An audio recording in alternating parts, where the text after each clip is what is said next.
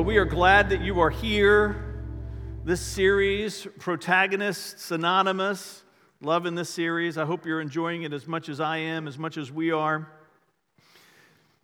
It's a great series, I think, in part two, because the people that we're talking about week in and week out, that there are life lessons that God intends for us to find in them. And our time and our attention gets so consumed by the popular people in the Bible that we forget that there is deep truth waiting for us in the lives of all the people that God chose to put in Scripture for us.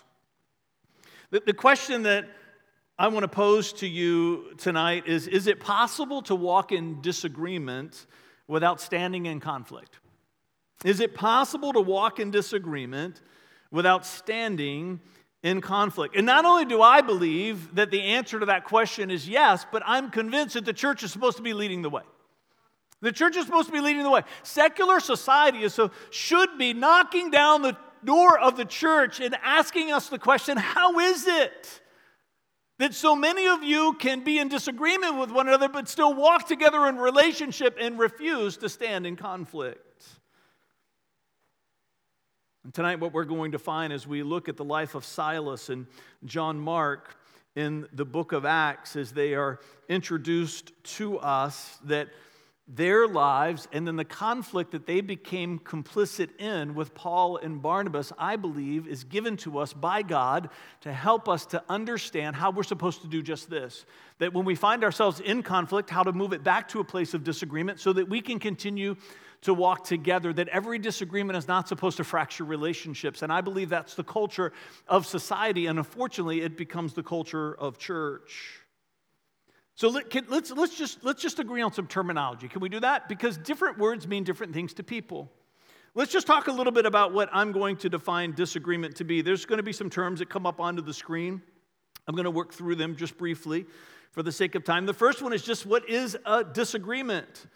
I'm defining disagreement as an irreconcilable difference where there is only room for one outcome. Now, there's all kinds of disagreements, but this is the kind of disagreement that often produces a conflict. And again, we'll talk about what that means and the difference between those two. An irreconcilable difference where there's only room for one outcome. Now, let me give you examples of some disagreements. One is what I would say disagreements that have a preferential context. If your disagreement has a preferential context, it should never result in a conflict.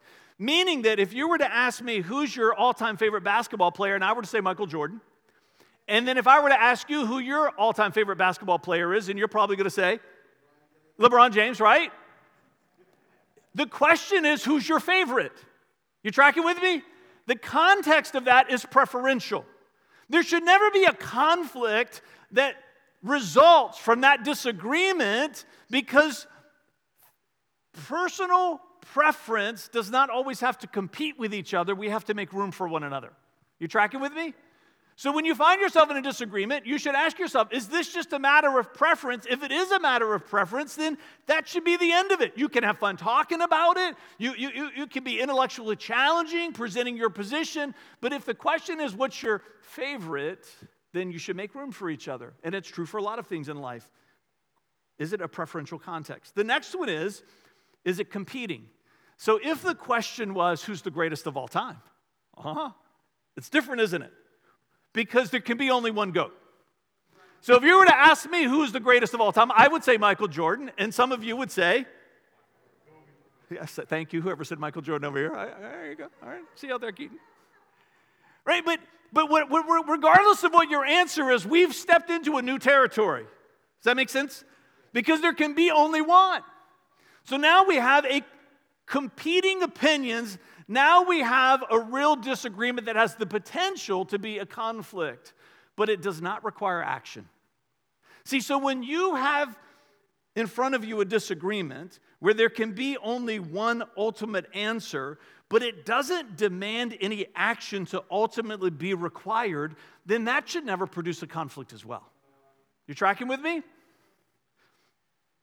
Let me give you a third one. And this is real for many of you right now. If schools decide to reopen, and you're a husband and a wife, or a single parent even, and you have somebody that you're reaching out to, that you're processing with, even if schools open, you have to make a decision if you're going to send your kids back to school. Understand the difference here? It's competing because if you're married and one person is saying they're not going to go and the other spouse is saying they are going to go, right? There can only be one outcome. It's not reconcilable, and an action is required. Because at some point, are they going to go back to school or not going to go back to school? And these are the kinds of circumstances and situations that quickly become conflict because an action is demanded. Now, let me define this idea of walk-in disagreement. Our disagreement does not erode our relationship, meaning that trust and affection continue while working towards agreement. See, we've got to learn to walk in disagreement. That even when the disagreement is a competing opinion that requires an action, we should walk in it together, meaning that the connection of the heart is more important to us than the meaning of the mind. That we don't let the relationship become subservient to the decision. The relational connection should be transcendent to the choice. We have to walk in it together. In the agreement, listen to me, the agreement could actually be an ultimate action. It could be a compromise that you find that there's another choice that you didn't realize that you had. And then if no action is required, it remains a disagreement because you just agree that each person is entitled to an opinion that does not have to necessarily be reconciled to one another. You cross the boundary of conflict when your attitude and mindset is one of being unyielding, meaning that you demand the other person agree with you. See, you move from disagreement to conflict when you say, I don't care how long it takes you, but eventually you've got to come to my side here. And you're unyielding to the point that maybe it's your responsibility to go to their side or meet somewhere in between. See, that's when disagreement becomes conflict. And you stand in conflict when there is a diminished or loss of relationship is likely. You tracking with me? Because when you stand in conflict against one another and you're not willing to move forward, that relationship begins to diminish because at some point emotionally the other person begins to realize your point of view is more important than them. This is how marriages erode. Another sermon for another time. But this is how marriages erode. Year after year after year, they have these little compartmentalized moments where they stood in conflict that were never resolved, and it undermines their relationship slowly and erodes and eventually falls away. Acts 15:36 to 41. Acts 15:36 to 41. After some time, Paul said to Barnabas, hey, let's go back and visit each city where we previously preached the word of the Lord to see how the new believers are doing. Barnabas agreed, wanted to take along John Mark, but Paul disagreed strongly.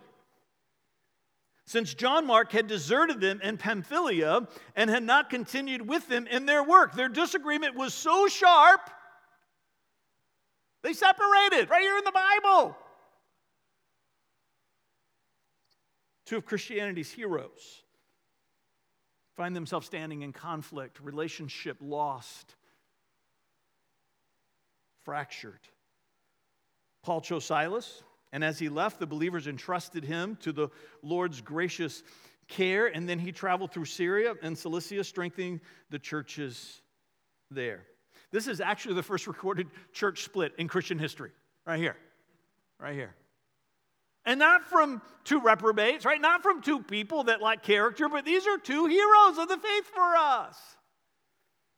How did that happen? Their first missionary journey, he and Barnabas, speaking of Paul, visited 9 separate cities, 4 of which they visited twice. Historians can't quite agree. They left somewhere between 45 or 46 AD, and then they came back in 48 AD. So they were gone for 2 to 3 years, right? We block it going on a mission trip that lasts for 5 days, right? And then when we come back, we're like, look what we have done. 2 to 3 years. Paul's in prison, beaten, almost dies. There's plots to kill him, and local churches have to sneak him out. If you're trying to get someone to go on a mission trip, don't read these stories to them. And we balk at what we try to do. You know, Paul is up in heaven going, you're kidding me, right? You won't get on an air-conditioned plane and be gone just for a few days? This is what they did. Risked their lives 2 to 3 years, leaving what would be modern-day Syria, traveling to Cyprus, then all throughout modern-day Turkey and back again, over 2 to 3 years. Acts 13:13, we're just given this little note. Paul and his companions then left Paphos by ship for Pamphylia, landing at the port of Perga. And then Luke just kind of inserts this little note here. There, John Mark left them and returned to Jerusalem. Now, as we're in Acts 13, we don't know why he left or that was a problem that he left. It's inserted in the text as if he was supposed to go or he was sent on some errand. It's not till 2 chapters later do we realize that his leaving was actually a desertion, or at least how that's characterized by Paul. He said, we're not going to take this young adult back with us again. They're not trustworthy. They abandon us, and we're not told why. Silas, we know him. He's a leader in the church. As you back up several verses, we're not going to read through it for the sake of time, but in verses 1 through 35, as Paul and Barnabas were there in Jerusalem to settle a dispute, among a doctrinal dispute that was taking place in their hometown of Antioch, where their church was, where they were ministering, their home base, that the Jerusalem council made a decision, and they picked 2 men to travel with Paul and Barnabas back to bear witness, so it wouldn't just be Paul and Barnabas coming back and just telling people what they wanted to hear. So they picked 2 trustworthy men. Silas was one of them. The Bible goes as far to say that he was a prophet. And it's our understanding that that's where the beginning of the relationship started for Paul and Silas. So Paul says, I'm going to go back and do my missions work with Silas. And Barnabas says, okay, well, I'll take John Mark, who happens to actually be his cousin. John Mark is first mentioned to us in Scripture, not by name, but most historians agree that in Mark 14, 51, 52, it says, this is the night of Jesus' arrest in Gethsemane. It says, one young man followed behind, was clothed only in a long linen shirt, and when the mob tried to grab him, he slipped out of his shirt and ran away naked. His first mention in the Bible is streaking through the streets of Jerusalem. Yeah. It's interesting, it says that he followed from behind. See, John Mark had a cowardice problem. He was hiding then, and he was retreating now. And Paul is saying, it troubles me that you're going to ask me to put my life into his hands. I won't do it again. Now, it's interesting when we look at this conflict through the filter of the 3 choices that I just gave you. The first one, we should ask ourselves the question, is this a preferential situation? And my answer to you would be no. It's not, because at some point they have to decide, are they going to take him or not? See, they're not saying, listen to me, they're not saying, let's each go on a journey. Who do you want to take? Do you want to take Silas or John Mark? Then that would be a moment of preference, but that's not where the conversation starts. The conversation starts, we're going to go back on a missions trip together, and Barnabas says, let's take John Mark, and Paul says, no, we won't, right? They're at an impasse. So this isn't a moment of preference. So the next question is it a competing decision that does not require an action? I would say no, it's not, because at some point they're going to get onto a ship. And is John Mark going to go with them or not? So they find themselves in a competing moment where action is required.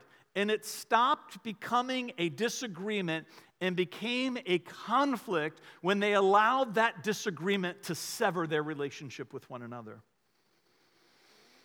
Now, the good news is, as we continue to read throughout Scripture, we find that they were reconciled to one another. Let me just move through some of this. Our notes are always online, so you can download them if you're interested in doing a further study.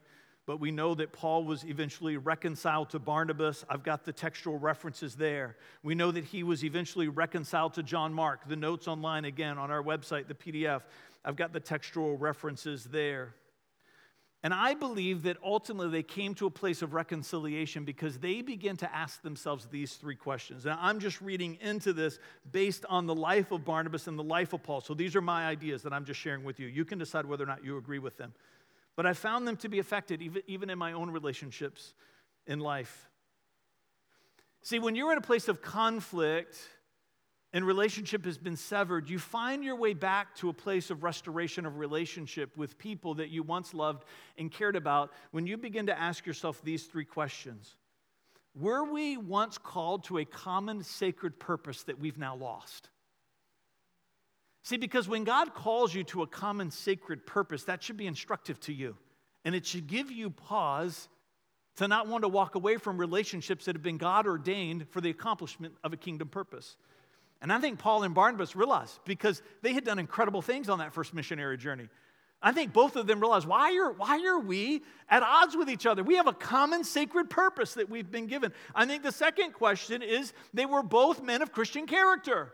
Just because we're people of Christian character doesn't mean that we make mistakes. The question is, does it characterize who you are? Is it the exception or the norm?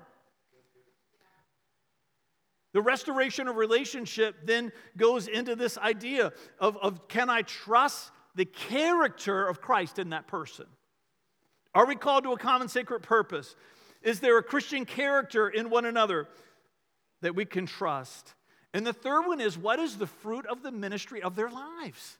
Their marriage, their parenting, their kingdom work, their vocation, their jobs. When I look at them, when I observe them, what is the fruit that is around them? And I think Paul and Barnabas looked at each other and said, hey, there's a lot of incredible fruit that's coming from one another. Why are we at odds?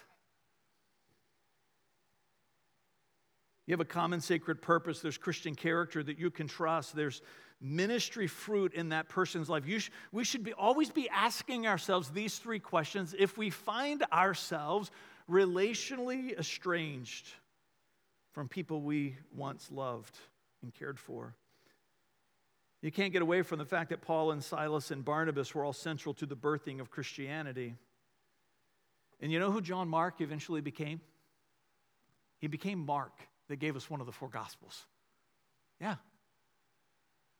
See, Barnabas saw something in this young man that Paul could not see. There are only four people that God chose to tell the story of the life of Jesus. You ever stop and think about that? All the thousands of people that God could have said, you tell the story. Matthew, Mark, Luke, and John. That's high praise, right? We know it was inspired by the Holy Spirit, but he had to pick someone to do it. And he picks John Mark to give us one of the four Gospels. It makes you wonder, would he have been able to follow God's calling if someone had not believed in him when he didn't deserve it? I think this is just, again, me reading into it. I think when Barnabas and John Mark got on their own ship and went their own way, I think Barnabas was having a conversation with God. Who in the heck does that guy think he is? He's upset with my cousin for going home too early. He's a murderer, right? He was killing Christians. Right? Can you imagine the conversation Barnabas had with God in that moment? Just getting it out, venting to the Lord in a moment of prayer. I think sometimes we forget that these are people with feelings and ideas and opinions and struggles, but they overcame those things to stand together in a place of unity in the face of insurmountable odds. See, when you're in a place of conflict, let me just say this to you. If you're in a place of conflict, do not try to get to a place of agreement, because that's impossible, right? If you're in a place of conflict, just try to get to a place of disagreement. You tracking with me? Just try to get to a place of disagreement and then work on agreement. Meaning that just restore your value in the belief in the relationship. Don't try to work out the difference of opinion. You will not do it. Because the context of the value of the relationship incentivizes you to move forward to agreement. So you move from conflict. We do this with married couples. We don't try to get them to a place of agreement. We just try to get them back to a place where they value the relationship, so they can begin walking in the disagreement again and working it out. If you're in a place of conflict, you've got to ask yourself those three questions. And I would also say to you that if you're going to start walking together again, you've got to discover these three values. The first one is this: mutual respect. We have lost our ability for mutual respect as a society. And the church has failed the secular world in demonstrating the example of how that works. Mutual respect says, you can see it on the screen, I don't agree with you, but I see how you got there. That's mutual respect. Mutual respect. I have all kinds of relationships with all kinds of pastors, with all kinds of doctrinal positions that are very different from what we hold to here at the City Life Church. And in our conversations always end, the healthy relationships, you know what? I can't agree with you, but I see how you got there. I see how you got there. That's what mutual respect says. We've got to find the ability to see how people get to their conclusions, even if it's not the conclusion that we have ourselves. Self-awareness, number 2. You got to value these things, people. You will not walk together in a healthy way in disagreement if you cannot do these three things I'm giving you. Mutual respect, self-awareness. You have to be open to the possibility, as remote as it might be, because as perfect as we are, that we might be the one that's wrong. Listen to me, if you are not willing to at least be open to the possibility that you are wrong, then I would say to you that you are infringing on a self-imposed idea of sovereignty that only belongs to God Himself. Are there exceptions to that? Sure there are. And the exceptions are the things where the Bible says that these are immovable truths and moral boundaries that will never change. That's the difference. But we like to add to that basket many of our own ways of thinking. Self-awareness. This is a personal discipline I have. It's one I challenge leaders to have. You've heard me say this before. The way that you maintain healthy self-awareness is that you always have to be considering sources and viewpoints that challenge your own. If you're not willing to read and listen to and study viewpoints that are different from yours, I'm telling you, you will slowly drift out of a place of self-awareness and into a place of self-righteousness and arrogance. I read a book this past year. I believe the author is John Chandler. It's called Uptick. He talks about what's called the 5 capitals of our human experience: spiritual, relational, physical, intellectual, and financial. Our minds are something that God has entrusted to us, and it's our responsibility to grow and mature them. And the way that you grow and mature your mind in part is by study. It's part of what, when Scripture talks about study to show thyself approved, I think it's talking about intellectual capital. When Jesus said, the love of the Lord your God with all your heart, soul, mind, and strength, mind is in the list. God expects us to do some of the heavy lifting for our intellectual capacity, our intellectual capital to grow. And it takes someone with a disciplined intellect to be willing to do the heavy lifting of sorting through the viewpoints of people that disagree with you. And it's wonderful because sometimes you find that you are the one that's wrong. And when you find that in looking at those viewpoints that you're reaffirmed in your position, it helps you to better articulate why you believe what you believe. So that you can stay better in a realm of disagreement and not drift over into a place of conflict. And can I just tell you the other thing that it helps you do? It helps you learn how people get to where they are who differ from you. See, self-awareness helps make mutual respect possible. And people that struggle with mutual respect are oftentimes people who struggle with self-awareness, who have a deficit with intellectual capital. Accountability. These are 3 words that we do not like, right? It's like eating our broccoli and our spinach when we're kids. Accountability. Belonging to a church family where you have both permission-giving and pause-giving relationships. You've heard me talk about permission-giving relationships for 13 years of me leading this church. I'm adding a phrase in there called pause-giving relationships. So you should have also peers. We've talked about this, but we've never articulated with this word. You should have peers in your life, right? People that you're kind of in step with in your spiritual journey. And maybe all 5 of those capitals, you're kind of in a similar realm together. Pause-giving relationships are just people that when they say, I'm not sure that's right, or I'm not sure that's a good decision, it should give you pause. It doesn't mean you defer to them completely, but it should just cause you to pump the brakes. You tracking with me? Those are healthy relationships. I have relationships in my life that are pause-giving relationships. But you also have to have permission-giving relationships. You learn a lot about people with this idea of permission-giving relationships. You hear me say it all the time. I'm in a permission-giving relationship with all the elders of the church. Permission-giving. Meaning if they were to say no, I don't move in whatever I'm trying to do until they say yes. And that's not just in leading the church, but that's in our personal lives as well. We're in permission-giving relationships with people. Now, is that risky? Sure it is. Is it control? Not when it's healthy. And you know what I find? So people come through this church, they love permission-giving relationships when they're the ones that are saying no to other people. But you want to learn somebody's character? When they're on the receiving end of that's not right. If you've got permission-giving relationships in your life, people that their journey and where they are in their spiritual walk, you trust the depth of their wisdom so much to the point that their no just doesn't give you pause, but it causes you to stay where you are until you can work it out. It doesn't mean that you don't ultimately do the thing that's the desire of your heart, but you trust these relationships that God has given to you.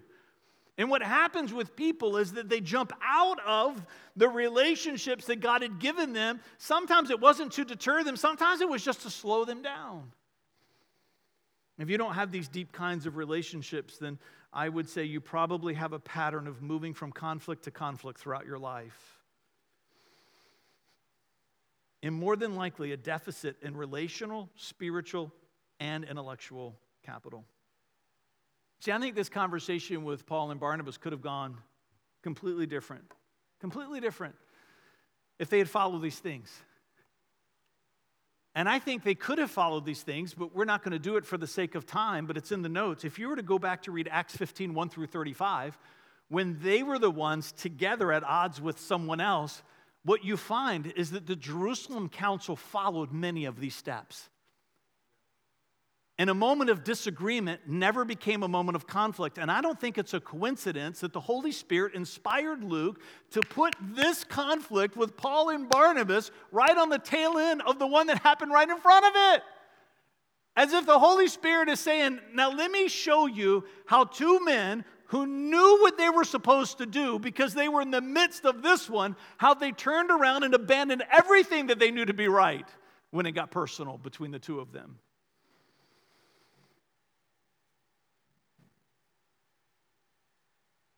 I think Paul and Barnabas could have said, you know what? Paul could have said to Barnabas, I can see, he's family to you. He should have an expectation from you, Barnabas, that's different from me. He's blood. You owe him something. I almost died on that last mission trip many times. I can't bring myself to put my trust in him again. I know that I should, but I just can't. Right? Can't you hear Barnabas saying, he is my cousin. I see something in him. I see something in him just like I saw something in you. Because Barnabas was the person that vouched for Paul to give him a place in the early church. Barnabas was this person who was gifted by God to see the potential in people that no one else could see. What if Barnabas had said, Paul, there's something in this young man. I can't quite, he's going to play a part. I feel like I'm supposed to take him under my wing. Right? You can see, you're tracking with me? And then they, as 2 men, could have said, why don't we do this? Why don't we both go on a trip? And I'm going to take Silas because he's supposed to have a part in this. And you take John Mark and let's see what God would do. See, they would have ended up in the same place, but their relationship would have been intact. Because that's an example of walking in disagreement. They had an irreconcilable position that they could not agree on. And they could have found a way, which they ultimately did through fracturing a third lane that honored both of them together. Thank the Lord that they eventually reconciled. I love that God put this story in the Bible, because if we're not careful, we'll read these stories as if to say, I'll never be able to rise to the standard that these people, but God gives us over and over and over again heroes that are imperfect, and so are we.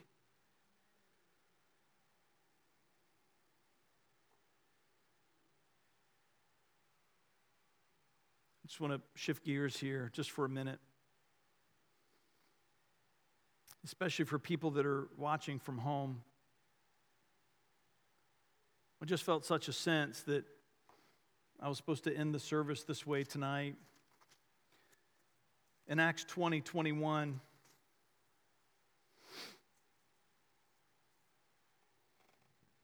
I love this verse. This is Paul saying, I have had one message for Jews and Greeks alike: the necessity of repenting from sin, turning to God, and having faith in our Lord Jesus. It's powerful, isn't it? If you're watching from home, I would just ask you this question: have you done these three things? If you're here tonight, I would ask you this question: have you done these three things? And I would say it actually starts with the third thing on the list, with having faith in Christ.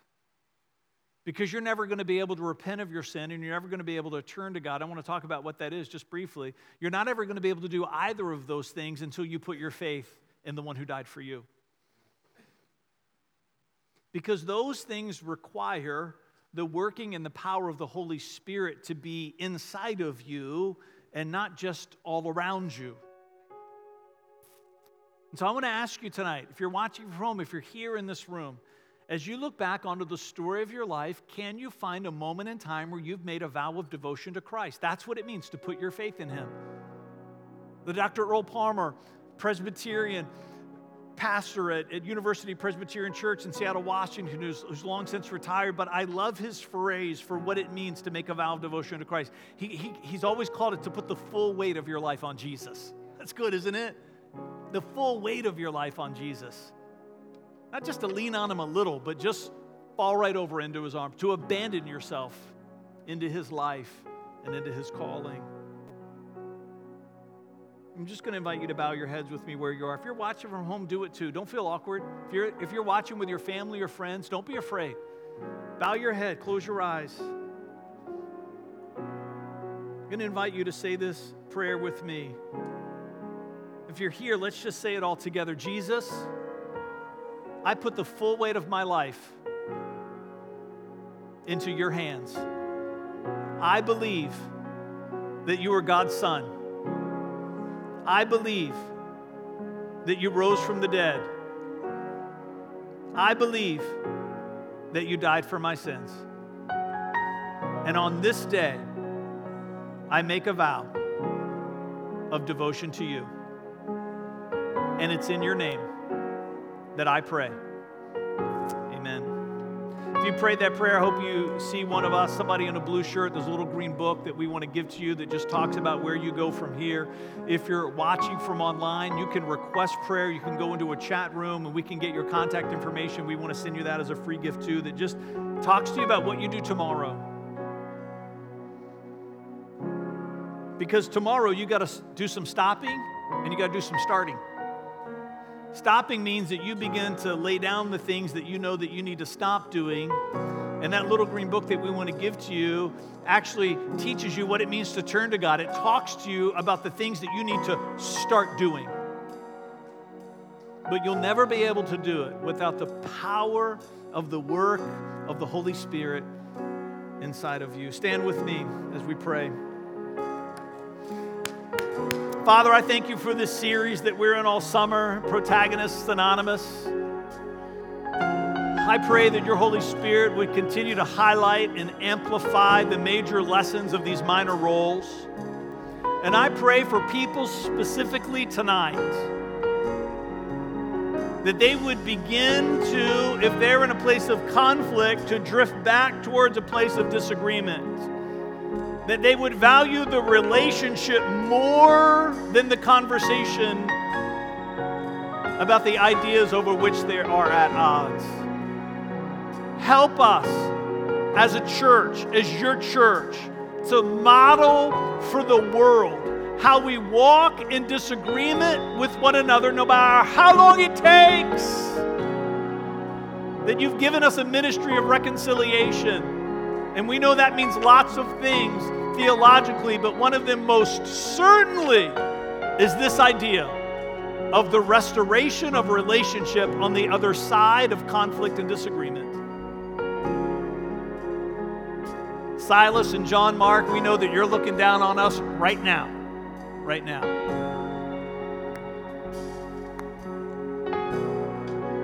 Thank you. Thank you for the work that you did on this earth. And Jesus, we pray that you would help us to demonstrate the kind of character that we find in these real people, in these real stories of history that you've given to us as sacred texts that are supposed to guide us and lead us and inspire us to live well for you. In Jesus' name, come on, and everybody said together, amen. We'll see you next week.